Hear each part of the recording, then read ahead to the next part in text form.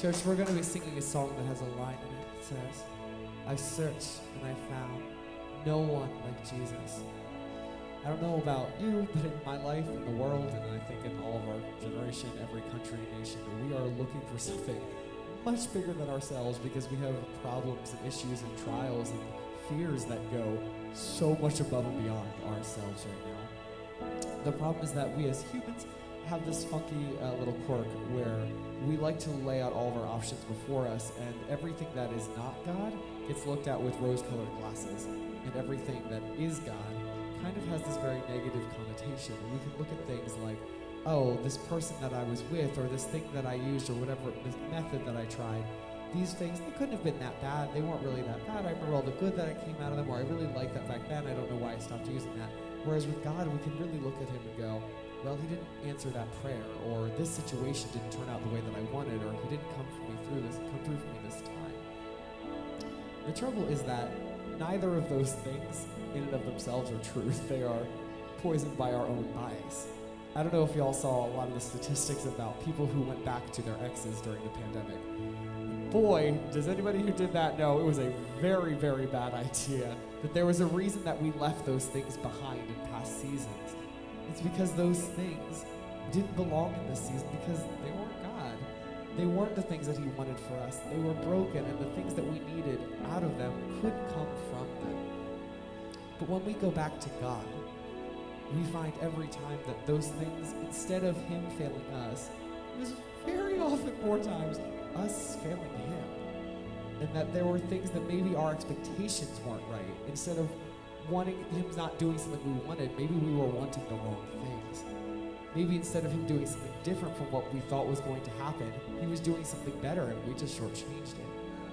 But when we go back to God, when we actually search and find God, we find the answer that we were actually looking for in all of those other people and all those other things and items and methods that we can so easily replace him with.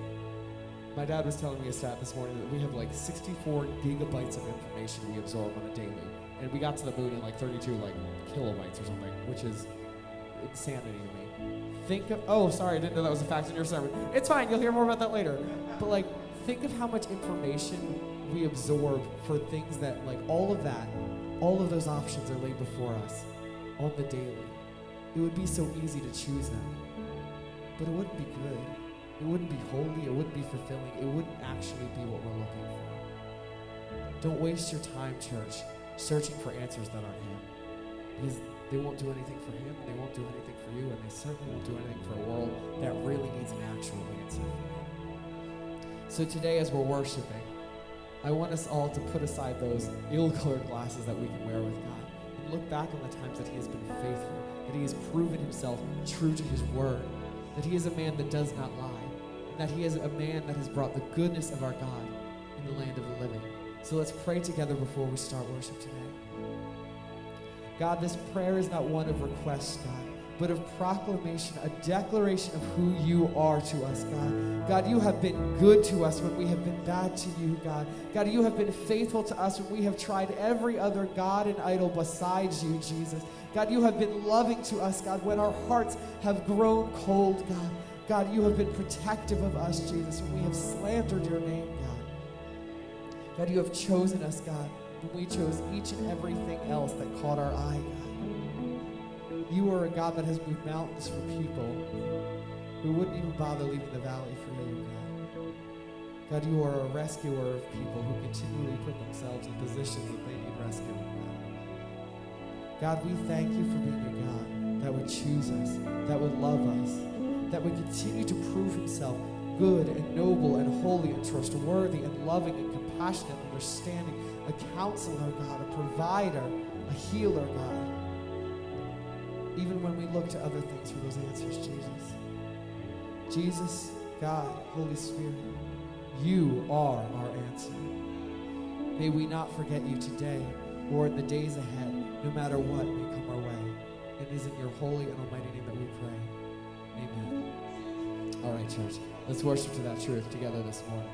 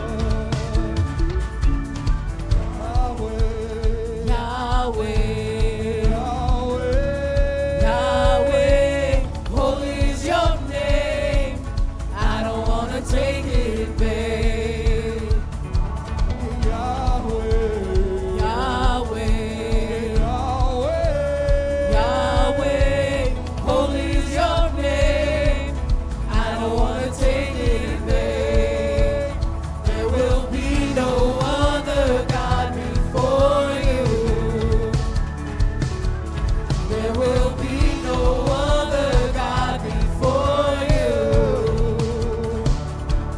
There is no one above you, no one beside you, nobody like you.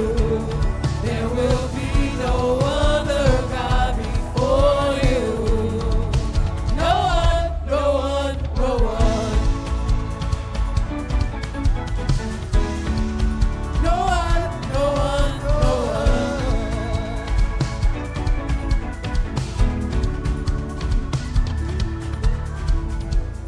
Who else can lead us to freedom? No one, no one, no one. Who else can heal all our sins and diseases? No one, no one, no one. Who else can walk on the water? No one, no one, no one. And who else can answer by fire? No one, no one, no one. Who else can bring down the tallest of giants? No one, no one, no one. And who else can silence the roar of a lion? No one, no one, no one. Who else is worthy of worship? No one, no one, no one. Who else is worthy of worship? No one, no one, nowhere. No one, nowhere. No one, nowhere. No one, nowhere. Nobody like you. Nobody like you. No one, nowhere. No one, nowhere.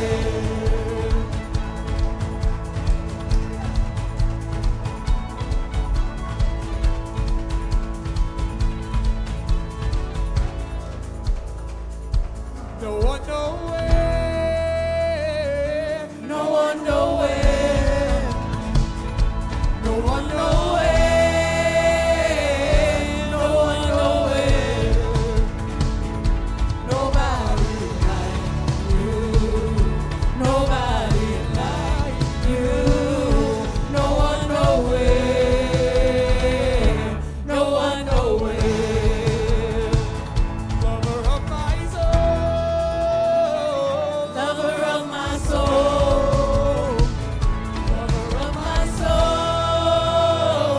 Lover of my soul.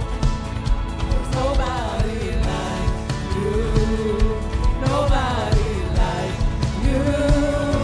No one nowhere. No one nowhere. Lover of my soul. Lover of my soul. Lover of my soul. Lover of my soul. Nobody like you. Nobody like you. No one nowhere.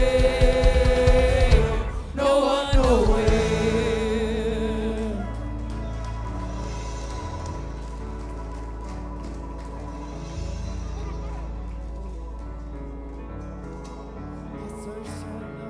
Nobody like Jesus.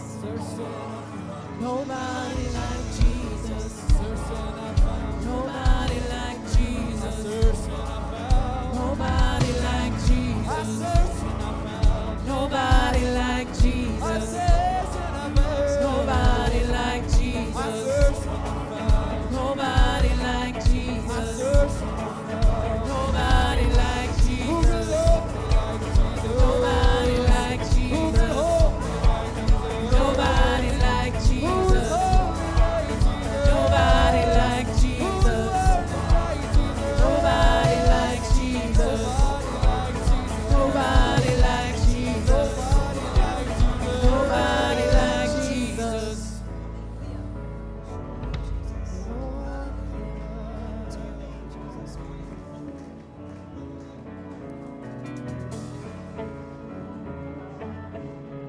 Can nobody do me like Jesus? Can nobody do me like Jesus? Can nobody do me like Jesus? Can nobody do me like Jesus? Can nobody do me like Jesus? Can nobody do me like Jesus? Can nobody do me like Jesus? Can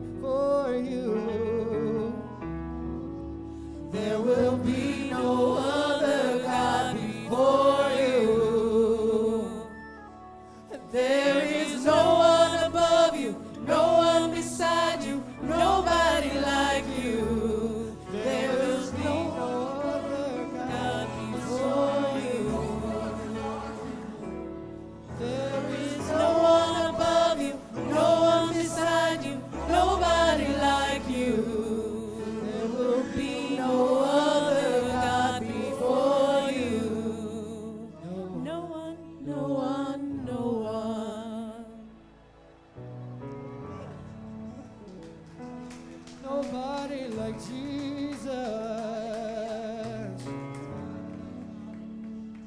Nobody like Jesus.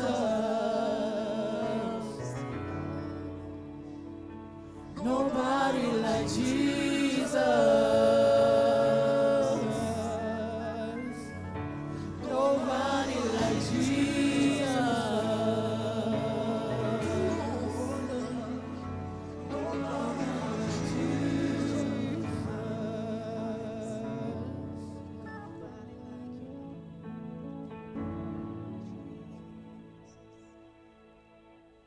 Hey, Tom. Fingers are on.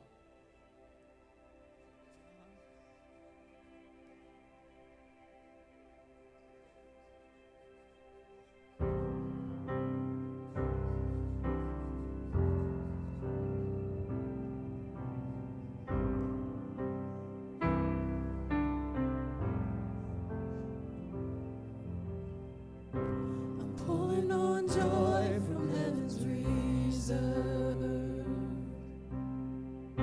He's stored up enough for every winter I'm served. I'm seeing beyond my circumstance. The joy that I have is my inheritance joy.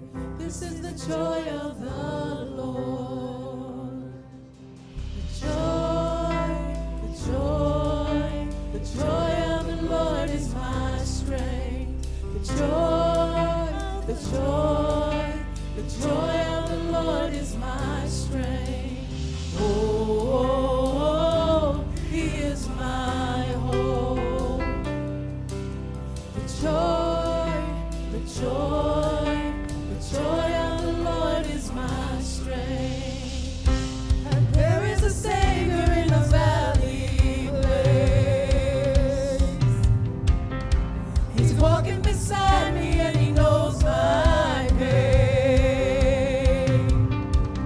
God the beginning and the end, God right there in the midst of it joy.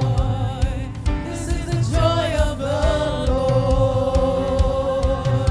The joy, this is the joy of the Lord. The joy of the Lord is my strength. The joy of the Lord is my strength. Oh, He is my hope. The joy of the Lord is my strength.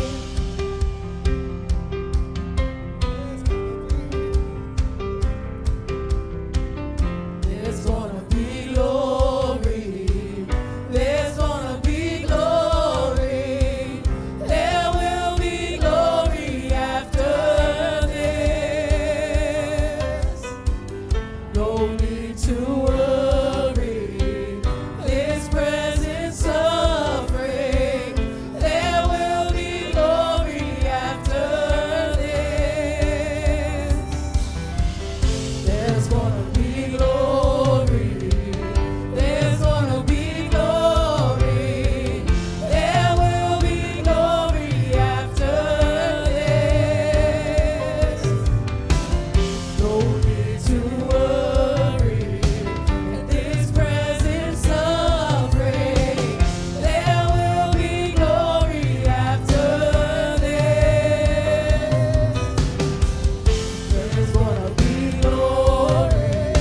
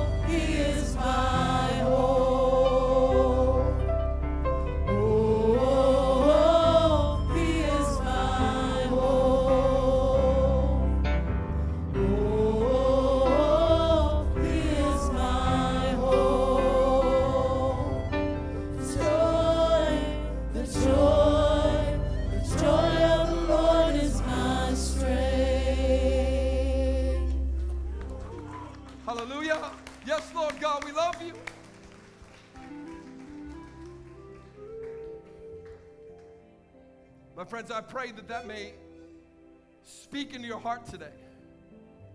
Let it speak right now in the name of Jesus. The joy of the Lord is my strength. These momentary afflictions shall not prevail. There is a glory. There is a glory. There is a glory after this.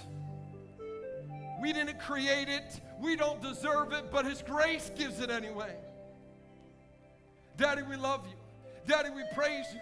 We've come to this place to give you glory. We've come to this place to shout your name, to lift you high, to praise you above our circumstance, above our situation, above our moment in this world, God. We've come to praise you. The joy of the Lord. Let your joy rain down. Let your spirit come this morning in power and in strength. There is no one more powerful than you. Church, we've got to believe there's no one. There's not one name, not one disease, not one circumstance, not one situation stronger than the name of Jesus.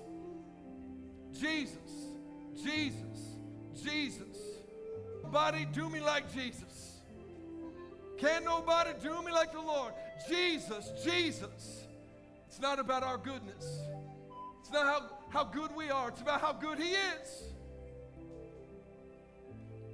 Just in this moment of praise and prayer, I'm believing that the Spirit of God is here to do something more than enable us to have a good church service. I believe the Spirit of the Lord is among us because the Word says when we begin to worship Him, God inhabits the praise of His people. Where two come together in His name, Jesus is in the midst of them. And if Jesus is here, that means there's no name, there's nothing that will not bow its knee to Jesus. So right here, right now, I just want to pray over us. I'm going to invite you to pray with me in faith. If you're here and you're in need of something, a breakthrough, a healing, a moment, a fresh infilling of the Holy Spirit, a breakthrough in your relationship, something that needs to change in your addiction, some depression that has held you down and has been lying to you, that if you're in the bondage of the enemy, today, my friends, can I encourage you? I'm going to pray. We're going to believe God to do something mighty in this place because He is still the healer. He is still the deliverer. He is still the redeemer today. You didn't come to a building. You came to a place to meet with a person. His name is Jesus.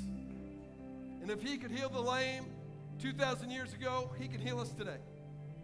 If He can make the blind see and the deaf hear, if He can raise Lazarus from the dead, He can do those things today in the midst of us.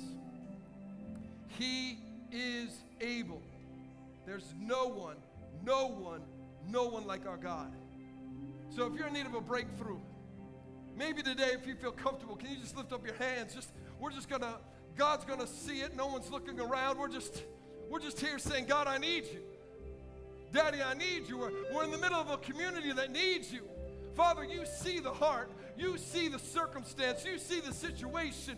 You know, God. You know there's healing that is needed. You know there's breakthrough from cancer that is needed, from disease that is needed, Lord God, from things that haven't even been diagnosed yet that are needed, Lord God, and for provision that is needed, from healing, from emotional abuse that is needed, from healing from sexual abuse that is needed. In the name of Jesus, freedom from addiction, freedom from sins hidden and exposed. In the name of Jesus, shame be gone in Jesus' name. You are Yahweh Yireh. You are Jehovah Jireh, the God that provides. You are Yahweh Rapha. That's who you are. You are healing itself. So we break the bonds of the enemy. We bind our lives to you, Jesus, to the perfect work that was done at the cross, and say, by your stripes, by your work, your love, your goodness, your holiness, your power, your authority, we stand in your healing today. And we're going to praise you. We're going to praise you. We're going to praise you because the healing came. And we're going to praise you while the healing is on its way. And we're going to praise you because you deserve it. We're going to praise you. We're going to praise you. We're going to praise you in the name of Jesus. Together we say amen and amen. Let's praise Him because He's a good and holy and awesome God. Father, thank you for healings and deliverance. Thank you for your love and mercy, grace and goodness. Hallelujah. I don't know what you're going through, church, but I know the God who will go through it with you. I know the good news this morning isn't about how good we can be, because ain't none of us good enough to deserve it. That's the good news of the gospel. The gospel is we don't have to be good enough because he is. We don't have to be holy enough because he already is. We don't have to be powerful enough because he reigns on high. I love that verse. Needs to get in our spirit that every knee shall bow, things visible and invisible, every nation, tribe, and tongue, things seen and unseen, powers that we can name and powers we yet to know. Everything bows at the name of Jesus. Not at how good we are, not at our Christianity, not at our holiness, at the name of Jesus. And when we start to walk in that, there's nothing we won't praise him for. Because whether the answer comes now on this side of the veil or the answer is on the other side of the veil, my God is not a man that he should lie. My God is the King of eternity. I'm going to believe with you what's going to happen on this side of the veil. Come on, I'm going to believe with you. Because the Bible says where two touches anything, where two come together and we touch it, the Father moves. So I'm going to believe with you for answers on this side of the veil. But I also know what we sang today is true. There's a day we will step through the veil. He'll wipe every tear from my face. The sickness that brought me to that place will be no more. The weight of sin that is born on my body from the day that I was born shall be delivered and set free. I shall walk in the freedom that he purchased forever and ever. So here's what I want to encourage you to do. Church, can we praise him on this side of the veil? Can we praise him before we get there? Look, we're going to praise him the whole time we're there. But now it's time to get some practice in praising him ahead of time. Well, I'm so glad that you are here at church. I'm so glad that you're in church today. Thank you for coming and being a part of what God's doing this morning. Faith is not empty words. Faith is believing that God said it, he has the power to do it, and I just sit back and allow him to do it in his time. Take my hands off of it, but my faith is in it. Come on. My hands may be off of it, but my feet are standing in it. I ain't going to be moved.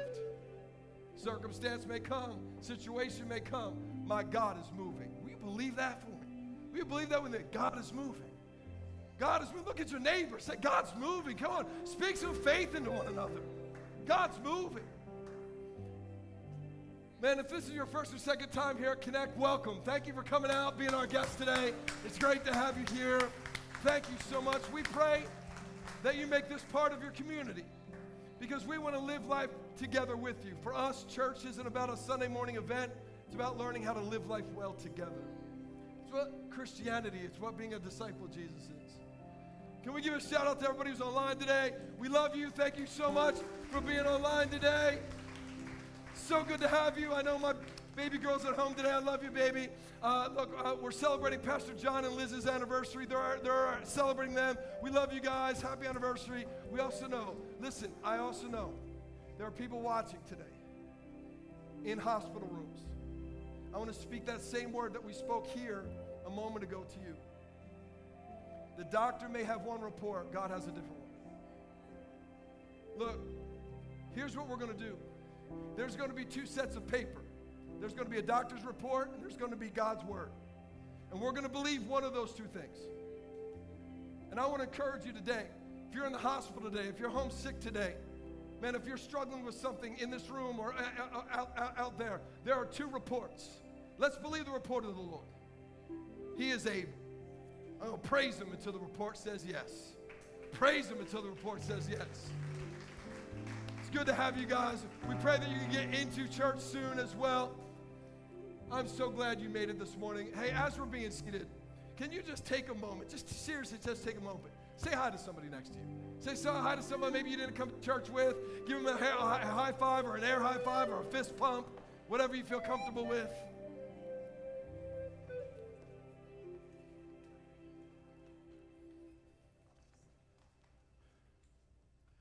I'm going to get a drink because if you're If you're praising right, you don't need a Peloton. You know what I'm saying?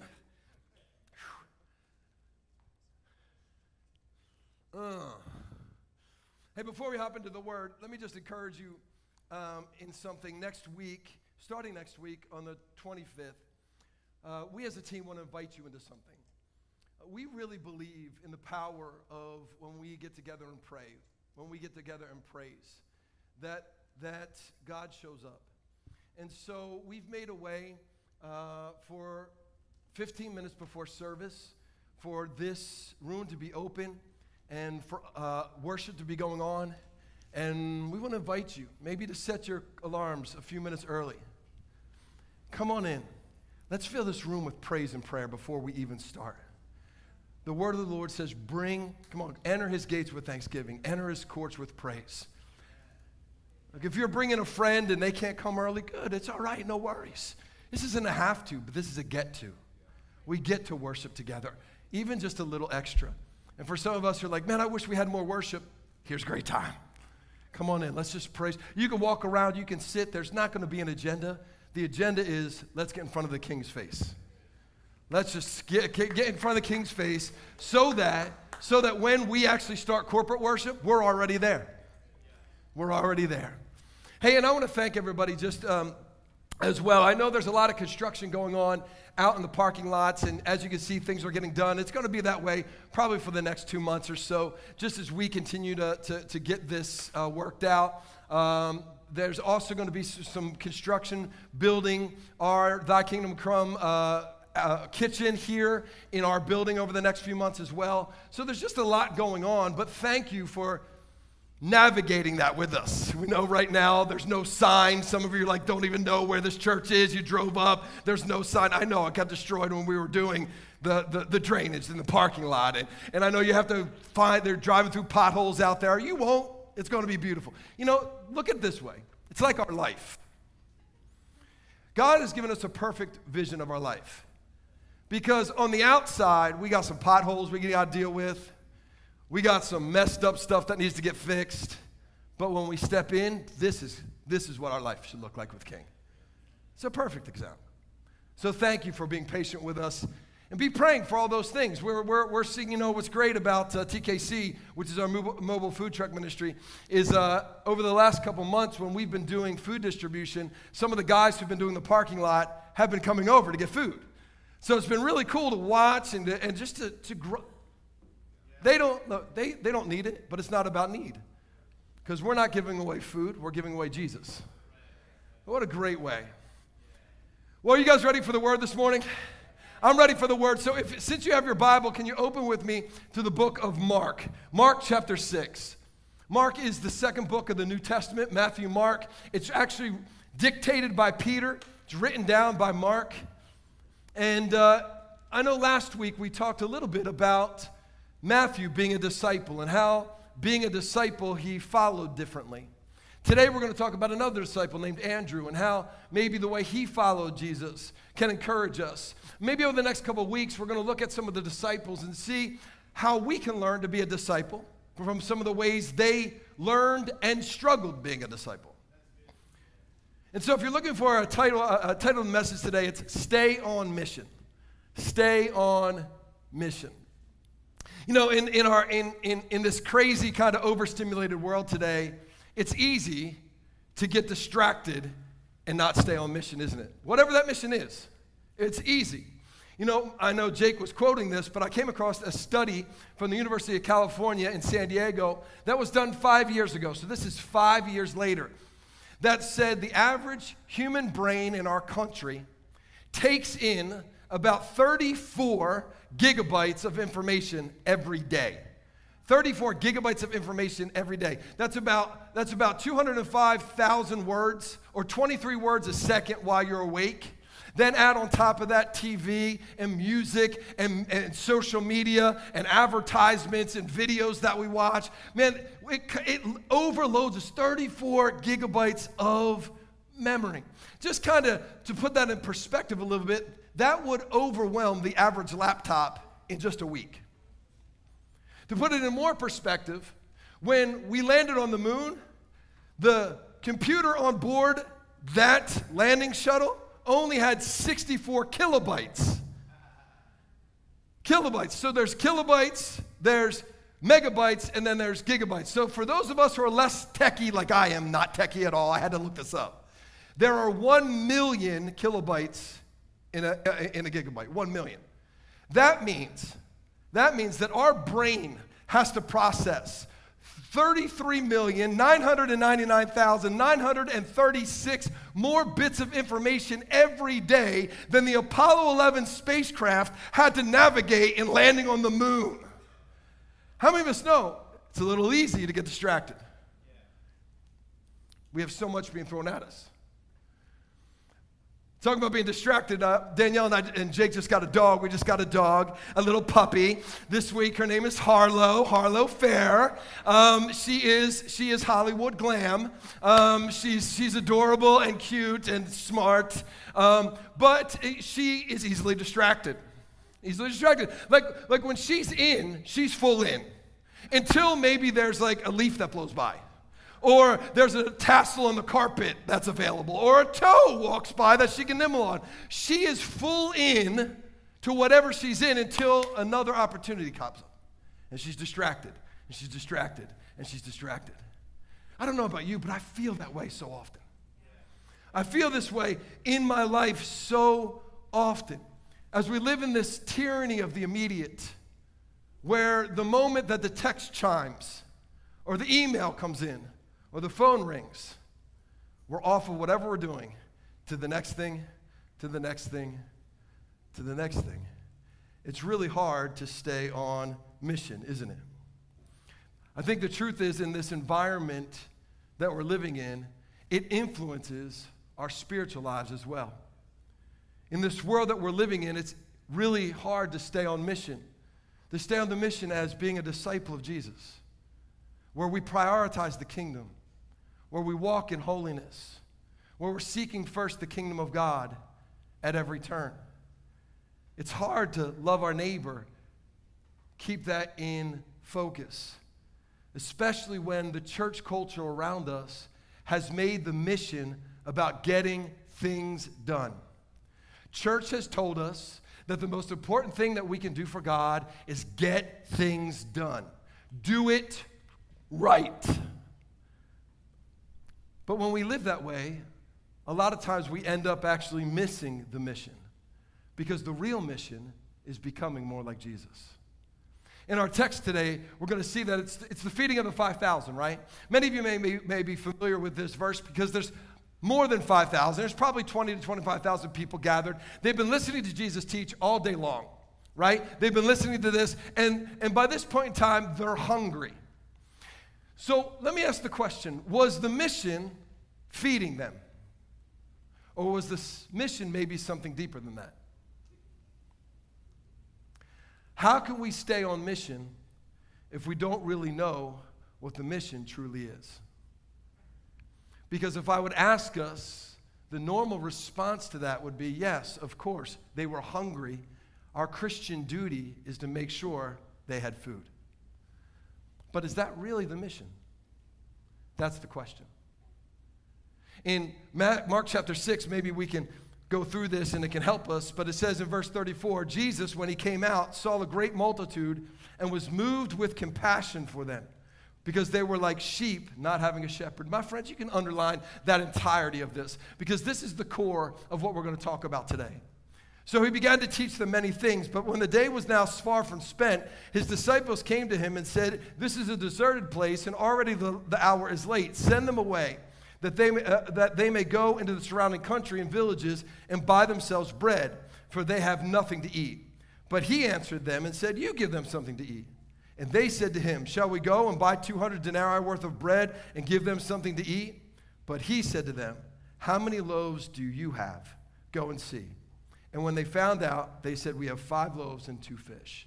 Matter of fact, John chapter 6, verse 8 says, the disciple named Andrew found a boy who had 5 loaves and 2 fish and brought him to Jesus. Andrew was a connector. He had found Peter and brought him to Jesus. He was someone who connected people to Jesus. I wonder if that might be our mission, to help people be connected to Jesus. You know, I think the issue for us in this text, even if we're familiar with it, is probably how do we see ourselves in it? How do we find ourselves in this text? Because where we see ourselves in the story influences the way that we see Jesus and influences the way we see the mission of Jesus. So I believe the challenge for believers today, the challenge for you and I today, as we think about what God is calling us to be and how God is calling us to follow, is I think the challenge for us is that believers tend to identify to those in need of the mission, but disciples live within the heartbeat of the mission. Believers tend to actually identify themselves as those in need of the mission. Now, the truth is, you and I live in a constant state of need on this side of the veil. We live in a constant state of need. And some of that need is natural, right? There are real needs, food and money, water, health. There are real needs that we're living in. Sometimes those needs are emotional or relational. We want to be seen and valued and loved and supported, and all of us live in an abundant need of spiritual needs. Romans 3:23 says, right, for all of us have sinned and fall short of the glory of God. We're missing it. We have this force inside of us that constantly is leading us away from who God is himself. So our soul always looks to connect with Jesus from the place of us being the one in need. Us being the one in need. And the truth is that in the natural, we live in this constant connection to lack and loss. In the natural, right? We're always living in this constant connection to something that's lacking in our life or that we're losing in our life. And when those 34 megabytes of information, the majority of them are telling us what we don't have, what we're not good enough, we're not pretty enough, we're not thin enough, we're not good enough. We need something else to make us more happy. So we're constantly connected to this thought process of us being the one in lack. It's why, if we're honest, we're so encouraged and we're so connected to verses like Philippians 4:19 that says, God will meet all my needs according to his riches and glory in Christ Jesus. Right? Psalm 23:1, the Lord is my shepherd, and when he is, I won't want anything. I'm good. I won't have any need. This is awesome. In 2 Corinthians 9:8, God is able to bless me abundantly so that I will have all things in all the time, so that I will have no need. We're like, yes, come on, somebody. Yes and amen. Those are good verses, and there's nothing wrong with those verses because that's who God is. But the problem is that we identify that these are the places that Jesus, these are the places Jesus meets us. So because I want Jesus to meet me, I constantly see myself as the one in need. So the issue is, this is how we start identifying our mission. We identify our mission that as Christians, as disciples. Christianity is either about meeting my needs, which are legitimate, and God does care about those things. Or we identify our role as Christians as being the ones, being the people who are part of meeting the need for those in need. You know, my job as a Christian is to make sure that I take care of those that are in need. However, the problem is that when we see our mission from this perspective, it allows our soul to sneak in. Because our soul loves a good attaboy. Attaboy! Not I got to find a boy, or not how does Jesus love the boy. Our soul loves the attaboy. That's a good job. You did good. I'm so proud of you. Attaboy. We love that thing. So if we identify as the one in need, the good news is the King sees us. The King sees us, he cares about it, he's moved by it, and he places us in community to have those needs met. But the danger is, my friends, like in this text, we start to identify Christianity and our relationship with Jesus from this perspective. And it's easy to slip into selfishness and self-focusedness. It's all about us. It's the place, after all, where Jesus meets us. Attaboy, Jesus, you did it. Attaboy, Jesus, you showed up. Attaboy, Jesus, you did you did it for me. Good on you. Attaboy, Jesus, I must be worth it. We easily slip into selfishness. Or, for some of us, the mission becomes what we have to do in order to help those in need. And when we think that way, it begins to feed our sense of spiritual superiority. Man, after all, I'm doing what God wants me to do. This is what God wants me to do. I'm doing God's work. Attaboy. Aren't I doing good? I'm doing God's work. But man, the soul is so sneaky because it always wants us to go back to works. Our soul is sneaky. It wants you to go back to works, especially if you identify yourself as an achiever. Or maybe you were raised in a more religious kind of setting where it was can't, shouldn't, don't, touch, don't be a part, and it's all about work. Your soul is sneaky. It wants to go back to works, like the rich young ruler in Luke 18 who strolls up to Jesus and says, what do I got to do to be saved? And Jesus says, you know what the word says, and he has the gumption to say to Jesus, I've done all that since I was a little lad. I'm good. I'm good. And he walks away sad because he didn't think he was in need of anything. He thought he had done all the works to get the attaboy from God. It's a trap. Because if we've done the works, then you and I will deserve the attaboy from God. And if we have the attaboys that we are entitled to, then we are entitled to all the things that those attaboys from God should bring to us in our mind. Because after all, this is the place where Jesus meets us. Attaboy, you did a good job. Here's a blessing. It's like when my dog goes out and she does potty outside instead of inside, I give her a treat. Good girl, Harlow Fair. Good, you did the potty outside. Good job, atta girl. And we're seeing God like that. If I can just do the right attaboy, he'll give me the treat that I'm looking for. It's why Peter, this is why, though, when we've identified the mission as what we're supposed to do, and we see those things in jeopardy in our culture, we are fighting so hard to make sure that we can still do those things in our culture.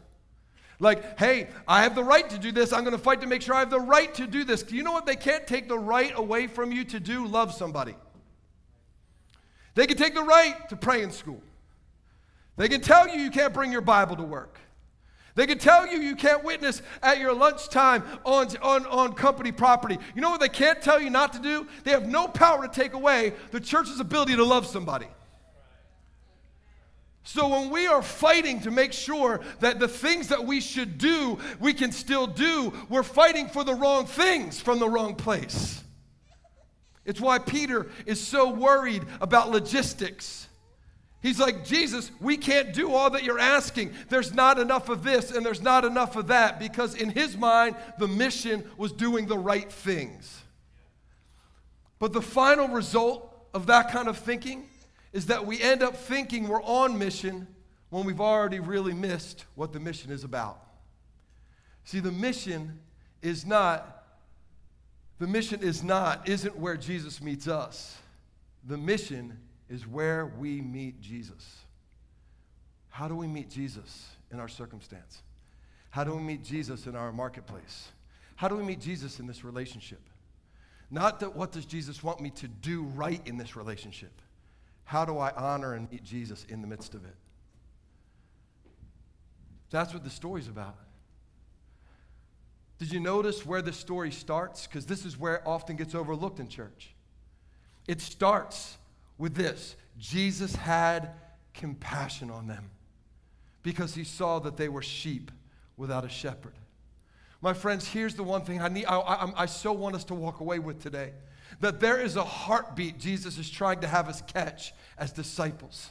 There's a heartbeat of Jesus behind the what to do. There's a why, because the why reveals him.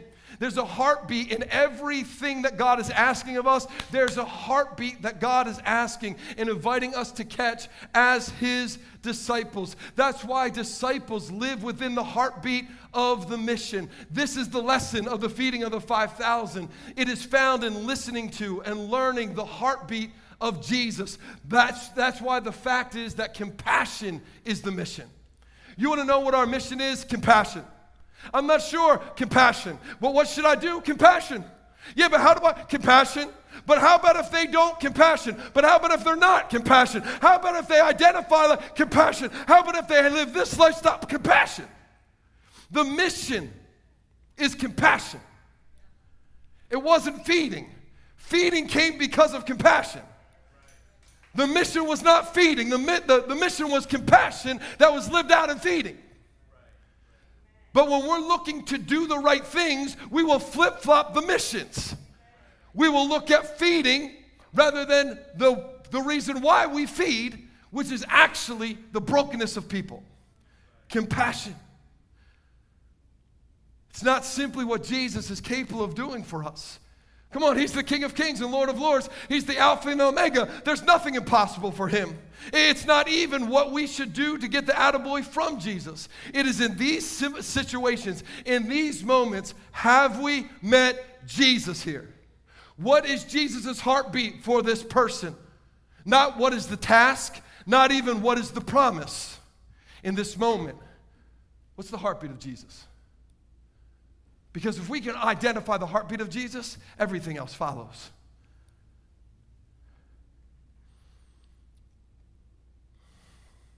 It's why I love Andrew here. Because while Peter's freaking out about logistics and loses the plot over how we're going to get things done with so many mouths to feed. By the way, can I just say that so many of us, if we're honest with ourselves, so many of us have missed miracles. We've missed miracles in our marketplace. We've missed miracles in our family. We've missed miracles in ministry because we were overwhelmed by the logistics of it all. We started with the logistics rather than with love. How am I going to fit this into my schedule? How am I going to get all those kids? How am I going to relate to youth? How am I going to take care? How am I going to house this? There's so many things, God. Start with love. How do I have a heartbeat for that generation? How do I have a heartbeat for a young person? How do I have a heartbeat for someone who's struggling with identity? How do I have a heartbeat for someone who's going through a divorce? How do I have a heartbeat for someone who just broke up with a long-term relationship? How do I have a heartbeat for them? Not how do I treat them right? How do I have a heartbeat for them? It's what Andrew did. Since Jesus loves them, how can I get them connected to Jesus? It's what Andrew did. He looked within his community and found someone who was already there and helped them get connected to the heartbeat of Jesus. Stay with me for a moment. Compassion sees this boy not for how he can fill a need, but how we can connect him to Jesus.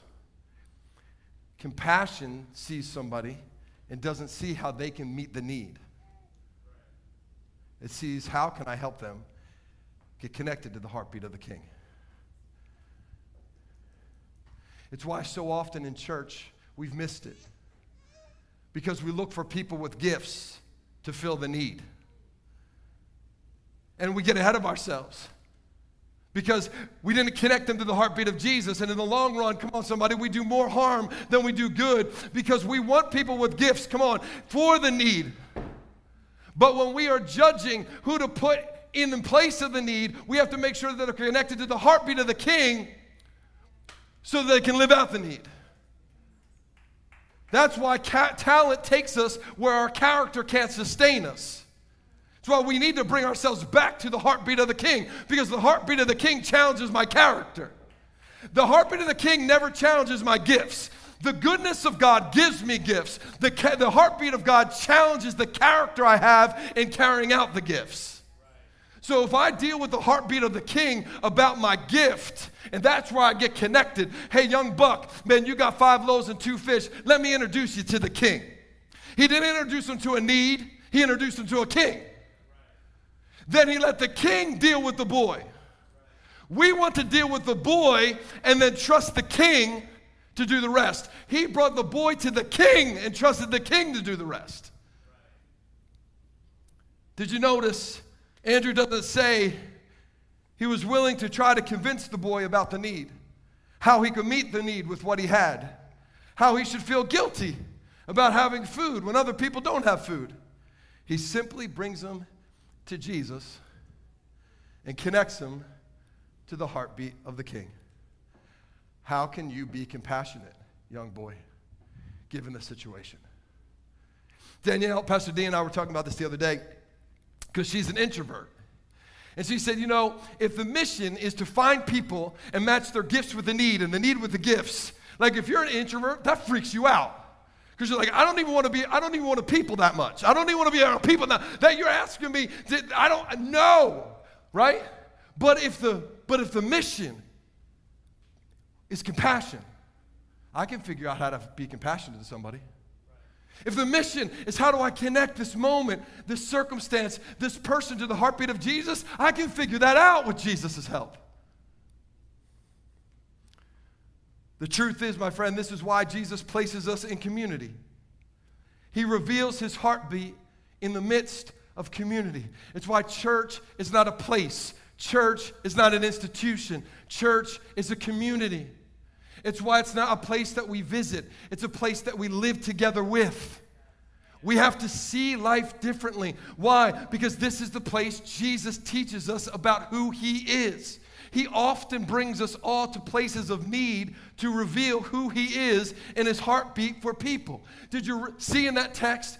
In that setting, there were young people and old people. There were disciples and people who would never follow. There were people who could afford the bread because the boy had it, and people who couldn't afford the bread. And the beautiful thing about this is that Jesus reveals his heartbeat of compassion to all of them. That it was about loving all of them, whether you'll follow or not. Whether you're in or not, whether you come to fours or shoulder to shoulder, men's or women's groups, whether you are fully in, whether you tithe, don't tithe, serve at kids, don't serve at kids, ready to do youth, not do youth, whatever, on the worship team, not on the, it doesn't matter. God, Jesus said, I've got compassion for all of you. And when you get on my heartbeat, you'll have compassion for the people sitting next to you. It doesn't matter what they look like. It doesn't matter where they've come from. We've got to realize that almost all of Jesus' teaching to his disciples came in the midst of community. It's true there are a few woman at the well moments where he took a woman aside by himself to create a safe space for a woman who was adverse to community, adverse to being looked at and hurt by people. He took her aside to show her that he loved her. Those are beautiful individual moments. But when we see who Jesus is, when he wants to reveal who he is and the power of his heartbeat, he does it in the midst of community. He turns water into wine at a wedding. Come on, right? He heals the issue of the woman of blood in a crowd. He raised Lazarus from the dead in front of mourners. He healed the man with the withered hand in a full synagogue church service. He preached the Sermon on the Mount where half of Galilee was standing there. The key is this, and I pray, church, that we get this. As disciples in this house, we grab a hold of this truth, that the power of in community, the power of compassion is compounded. Don't get me wrong. You can experience the love of Jesus in your individual life. But the power of compassion is compounded when it's lived out in community, through community, in the midst of people of compassion in the community who have compassion for one another in that community. Ecclesiastes 4 says 2 are better than 1. Why? Because there's more return for their work. Proverbs 17:17 says that there's a friend that loves at all times, and a brother is born for adversity. A friend and a brother. That is a community. There's a friend and a brother. There is community. Proverbs 22:39 says, love your neighbor. How do we love our neighbor if we're not living in community? How are we my brother's keeper if we're not living in community? Genesis 1, God created us in community and then gave us a mandate to live out his kingdom through that community. That's the picture of the bride. Church is not an institution. It's not a building. It's not a pastoral staff and a clergy and a laity. It is a community of people who have compassion for one another, who say, I'm going to carry each other's burdens in my life. See, disciples learn to live within the strength of community, and the strength of community is compassion. It's compassion. We want what community has without actually having community. It's what's going on in our post-pandemic world. We want the blessings of community and how God set up community without actually living in community. I'm not talking, this is not a plea for you to show up at church on Sunday. I hope you show up at church on Sunday. This is a plea to start looking at each other differently, seeing each other differently, walking into your job, in your marketplace, and actually walking in and listening for a moment. What's the heartbeat God has for that person? How can I actually show compassion to them? Not how do I get them saved? Not how do I get them to church? Come on, that's heavy duty. Oh my gosh, how am I going to get them to church? They never come to church. They always talk about hating church. I don't really know what I'm going to do. Every time I don't know what I'm going to think about, because every time I talk to them about church, they shut me down. They know that I go to church. They don't want to go to church. Oh my gosh! Anyone ever feel like that? Here's different. How can I have compassion for that person?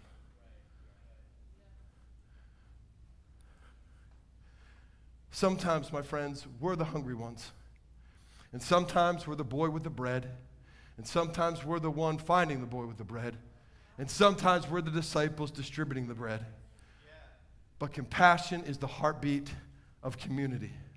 And when compassion is the heartbeat of community, there's no place for shame. There's no way for super piety. There's no us and there's no them. There's only how can I connect them to the heartbeat of Jesus. That's it. Isn't that so different than our regular family dynamics? Because our regular family dynamic, most of us came from being motivated by guilt. I didn't raise you that way. You're the oldest, you better. I mean, don't you shame this family like that. I mean, come on. After all that I've done for you, anyone know anybody who has family like, I'm not saying your family. If it's your family, look straight at them. I'm just saying. That's not compassion. But here's the truth. The kingdom is counter to this world. The last shall be first. The servant is the greatest of all. The world creates need. The world works out of guilt and manipulation. The world looks out for number one. But the kingdom is found in Galatians 6:2 that says, carry each other's burdens. And when you carry each other's burdens with compassion, you will fulfill the law of Jesus. You want to know what this thing's about? Here it is. You want to know what Sundays are really about? You want to know what your Monday purpose is? You want to know what your Tuesday freak out should be? How the heck do I carry compassion into the marketplace? That's what it's about. How do I carry each other? I wonder, on Sunday morning, do you think about how you could carry the burden of the person in front of you, next to you? Maybe the first person who walked in down that long boardwalk for the first time, feeling uneasy just like you did the first time you walked in here? Or is that just the greeter's job? Or the pastor who's at the door? See, that's church culture. Kingdom culture says, man, how do I have compassion in this community? How do I help carry the need? How do I send a text to someone I know this week is going through some sickness or going through a situation? How do I just let them know I'm praying for them? And when I send the text with the little prayer hands, I'm actually folding my hands and praying. Compassion is the mission. We see this in the Old Testament. I love the book of Amos in the Old Testament. It's one of my favorites because God calls Israel to be a light into the world, which he calls you and I to be. But they translated that as creating a culture, a better than culture than everybody else. God had called them to create a compassionate culture. They created a better than culture. So when you read Amos, the first 4 chapters, God is like demolishing all these other nations, and Israel's like, that's right, God, you go. That's right, they're messed up. That's right, God, that's what they do. And then chapter 5 comes. And God says, oh no, I saved the best for last, boy. Let me tell you, I placed you in the midst of the community of nations to be a light of compassion. Look at what verse 22 says. Even though you offer me your burnt offerings, your grain offerings, I won't accept them. The peace offerings of your fattened animals, I'm not going to look upon them. Take away from me the noise of your songs, the melody of your worship. I'm not listening to it. But rather let justice roll like the river and righteousness like a never-ending stream. God said, I'm not moved by your sacrifice. I'm not moved by the to-do list you think that I'm asking you to do. I'm moved by you and I having compassion for people. Do you know in Amos 2:7 it says they even panted after the dust on the head of the poor? The only thing poor people got is some dirt on their body, and he's like, you'll even take that. That's how messed up they were. But they were doing better than everybody else. No, they weren't. They missed the heartbeat of the mission. The heartbeat of the mission was compassion lived out and through community. You know, I was talking with Danielle the other day, and over my lifetime, I've had the opportunity to lead over 60 mission trips around the world. I've been on every continent except Antarctica. And through those moments, I've had the opportunity to build orphanages and churches and homes for the displaced. We've fed people and did medical missions and all sorts of things. And you know what I realized about that the other day? I couldn't remember any of their names. Because I didn't build a relationship with the people. I went to places. I hope they felt loved, but I wasn't actively loving them. Oh, don't get me wrong. I did what the kingdom was supposed to do. I'm talking about in me. You know what didn't keep me up at night? Their faces. And it should have. Not just the condition of their villages. Not just the unrest in their nations. Them. They should be on my prayer sheet. Their faces should keep me up at night. Why? Because God has a heartbeat for them. Not just their nation, not just their village, not just their need, not just the problem.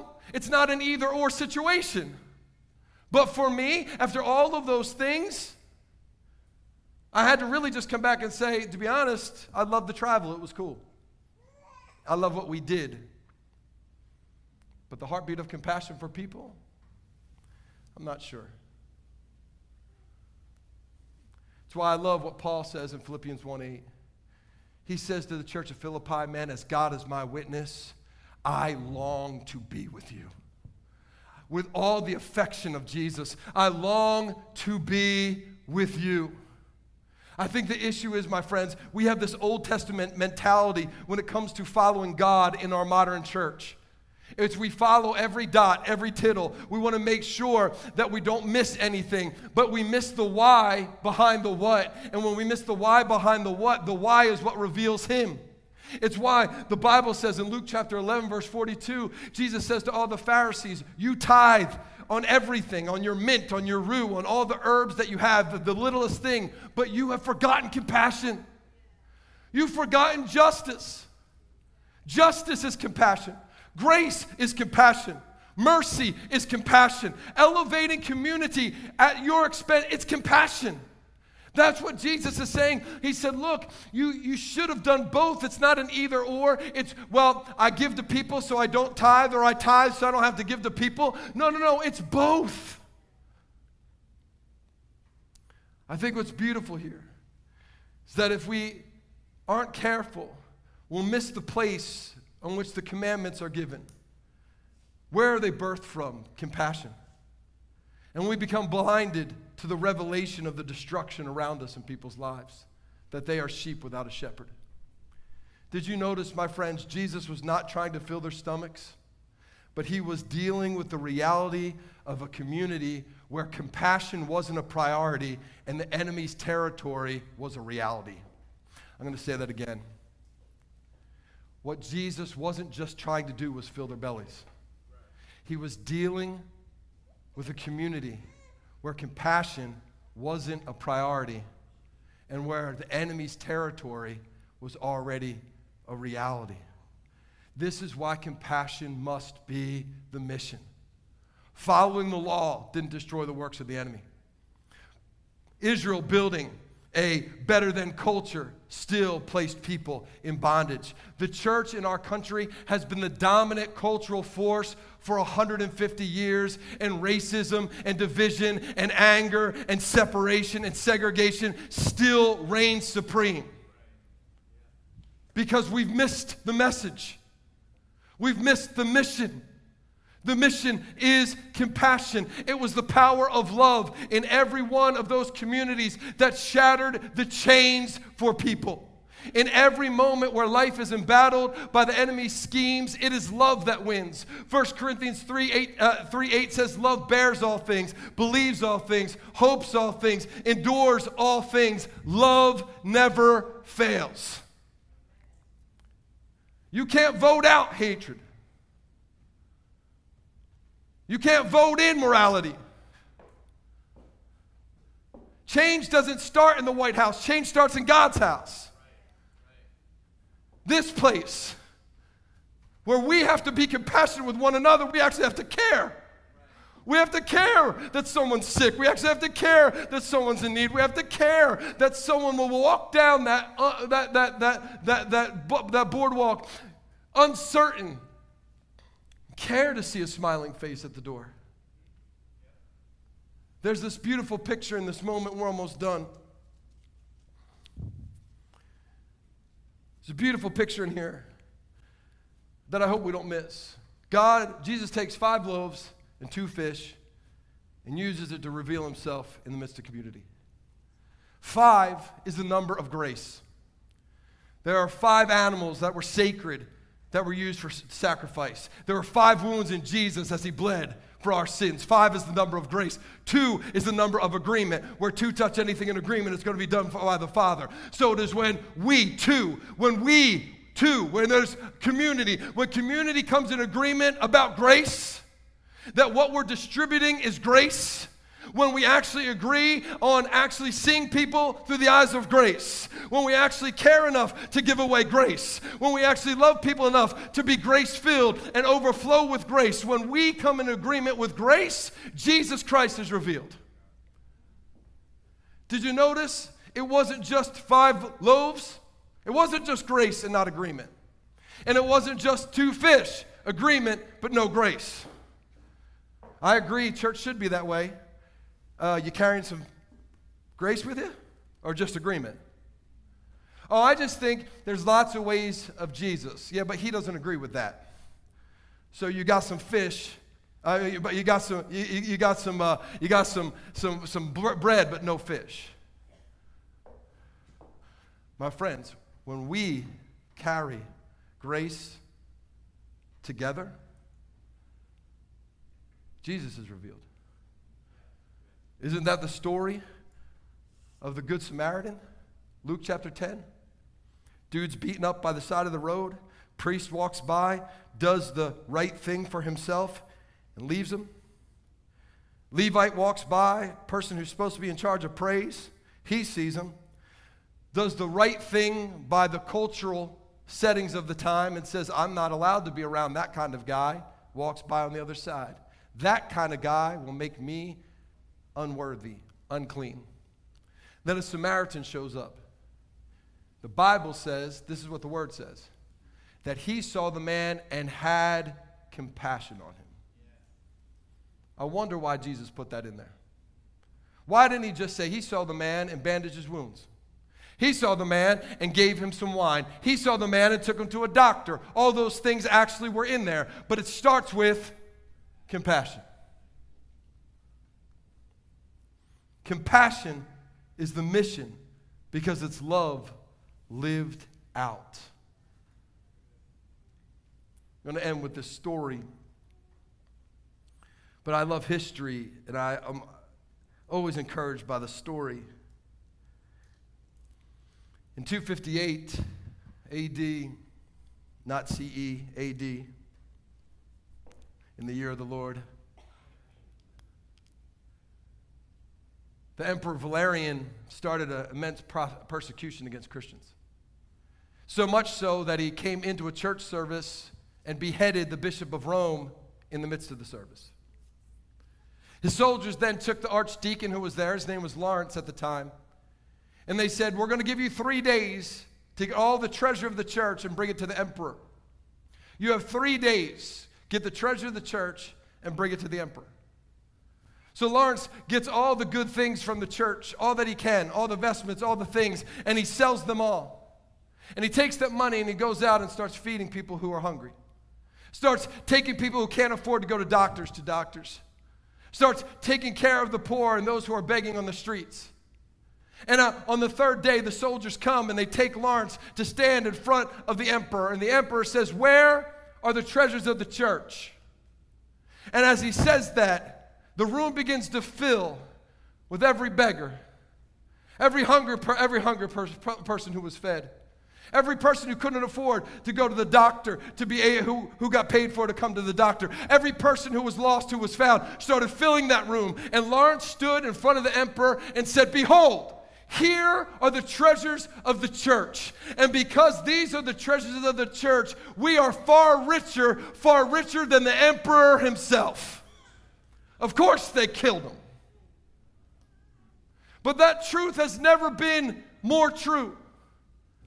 That he could stand before the king of the earth and proclaim that truth because he knew the heartbeat of the king of heaven. Because the king of heaven said, it is my people that are sitting next to you and behind you and around you. Those who will follow me and who will never will. Those who can afford bread and those who can't. Those who will bring their gift and those who won't. I love them all. They're my treasure.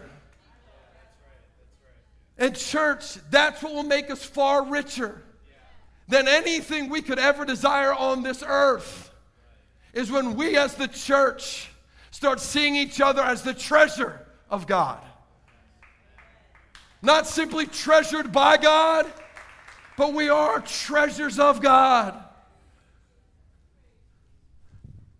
The power of compassion is compounded in community. Romans 8:9 says this.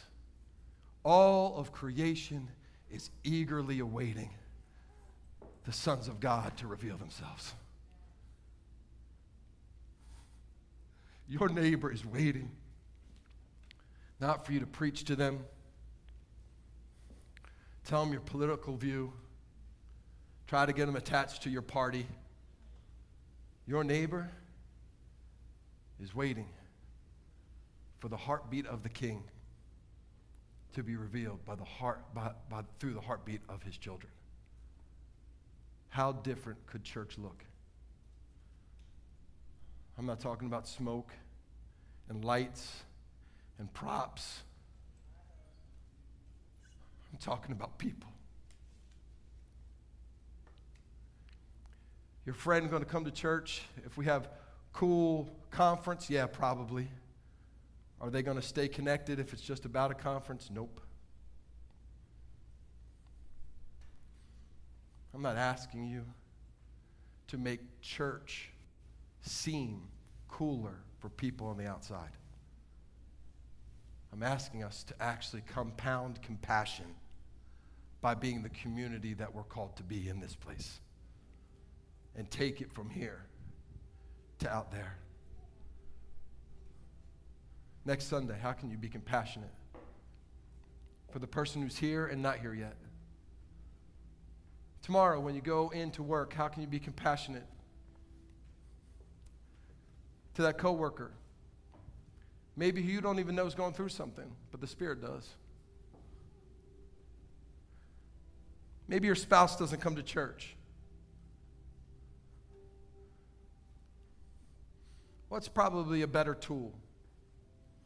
Making them feel guilty, ashamed, manipulated, or love them until they do. And love them even if they don't. Because there were people in that crowd who never followed Jesus. And he looked at them and said, I love you anyway. Oh, how different church would be in our country. Church could be at Connect if we understood our mission was compassion and stayed on it. And stayed on it. Let's pray.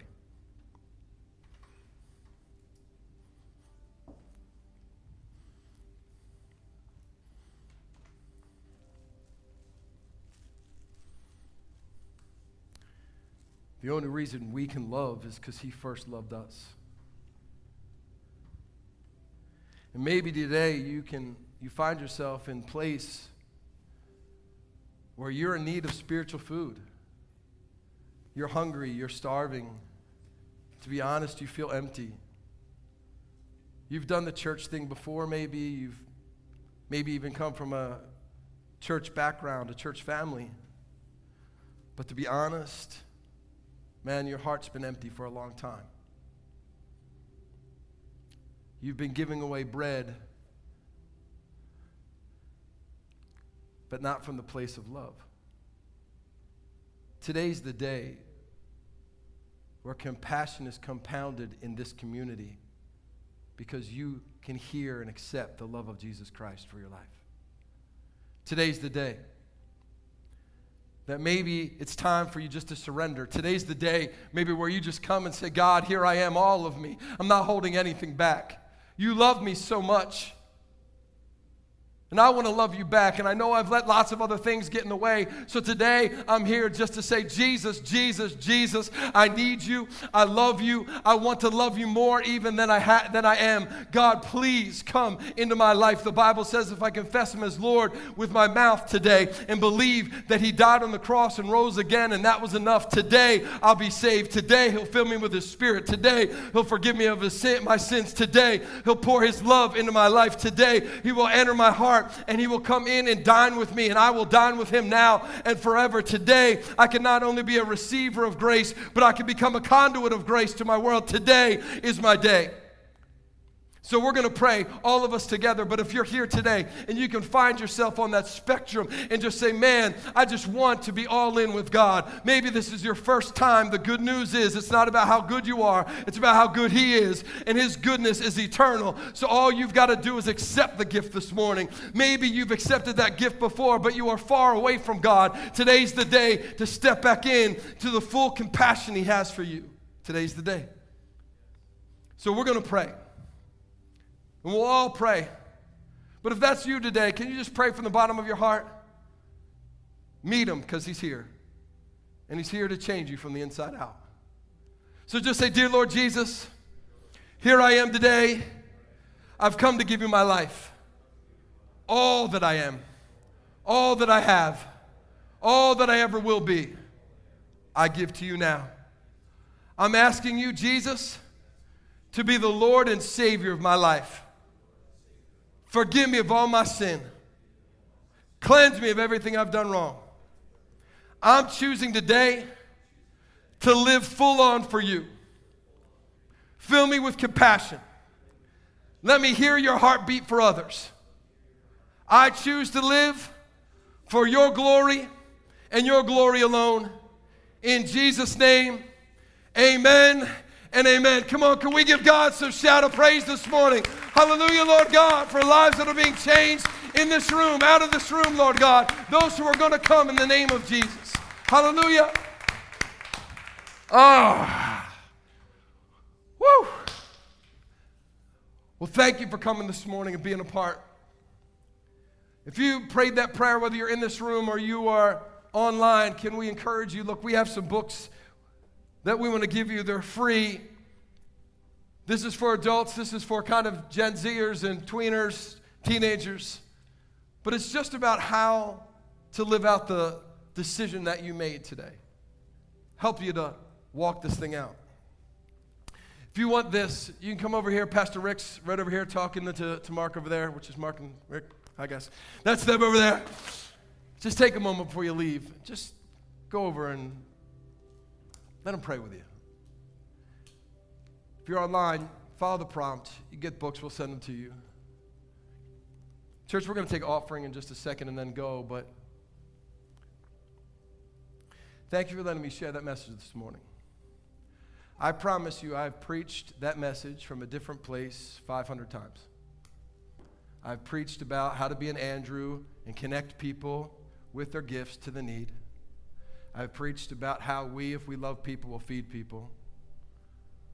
I've preached about actually making sure that you see those who are in need around you, and all those things are true. But if we don't start with the heartbeat, we don't understand that's the mission, we'll be overwhelmed by the logistics before lunch.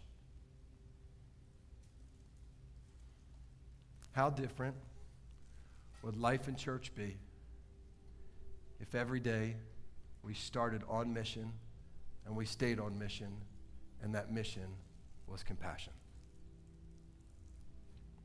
Pastor Rick's going to come just encourage us in our giving. Can you guys give Pastor Rick a hand? He's fantastic. I love this dude. Thank you, Pastor Kyle. Love you. What a wonderful message. For a checklist person like myself, going deep like that about the why and the how, it really blessed me. And I know it gave us all a pause to think about the essence of what was just preached, which was remarkable.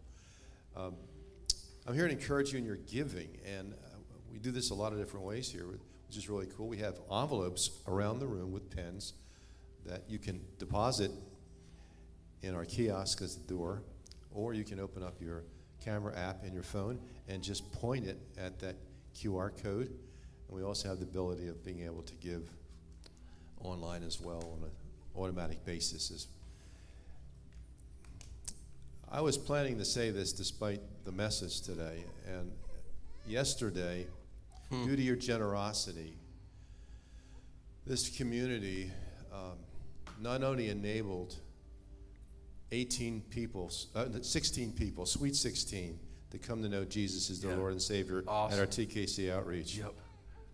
And we were able to have the 18 because we had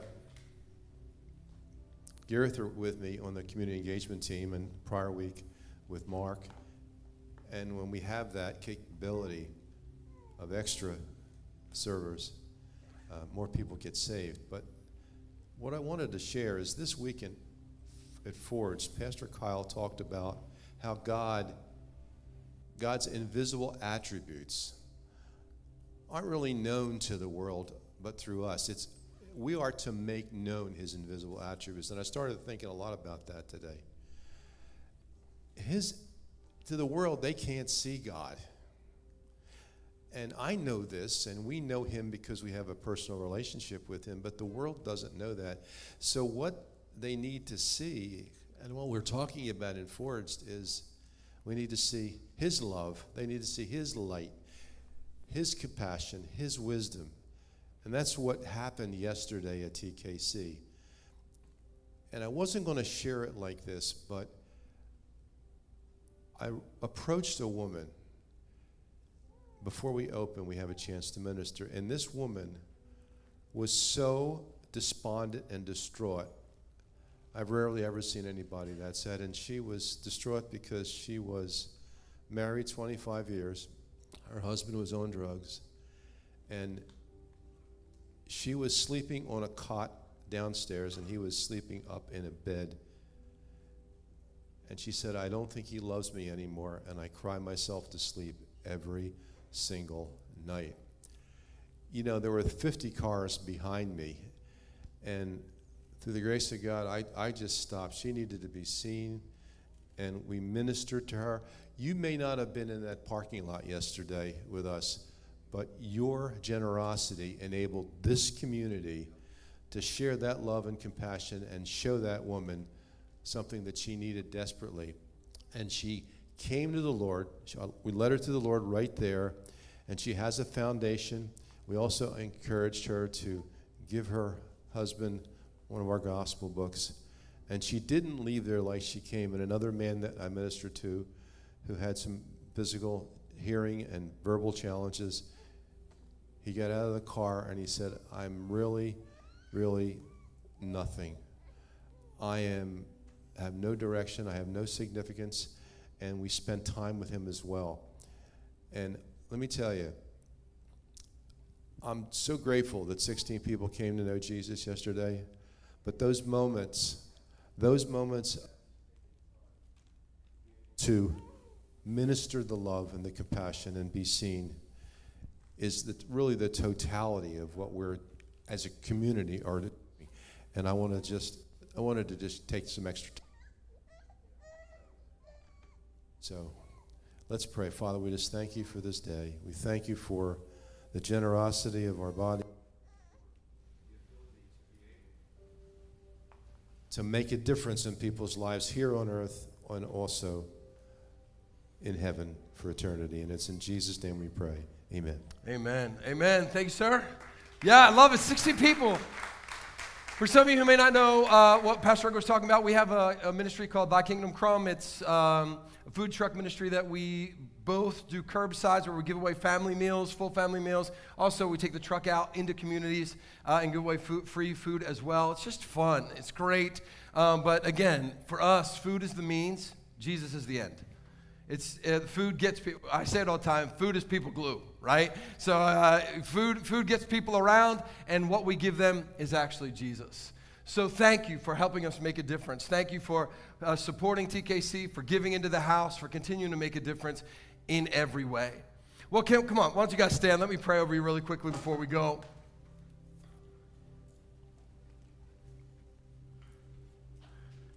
The emperor said, "Where are the treasures of the church?" And Lawrence looked and said, "Here they are. Here they are." May we see one another that way. May we see those who are here and those who will never be here in the same way. Treasures. Father, I thank you. Daddy, you're the King. We love you for who you are. I pray today that you may let your face shine on each and every person here.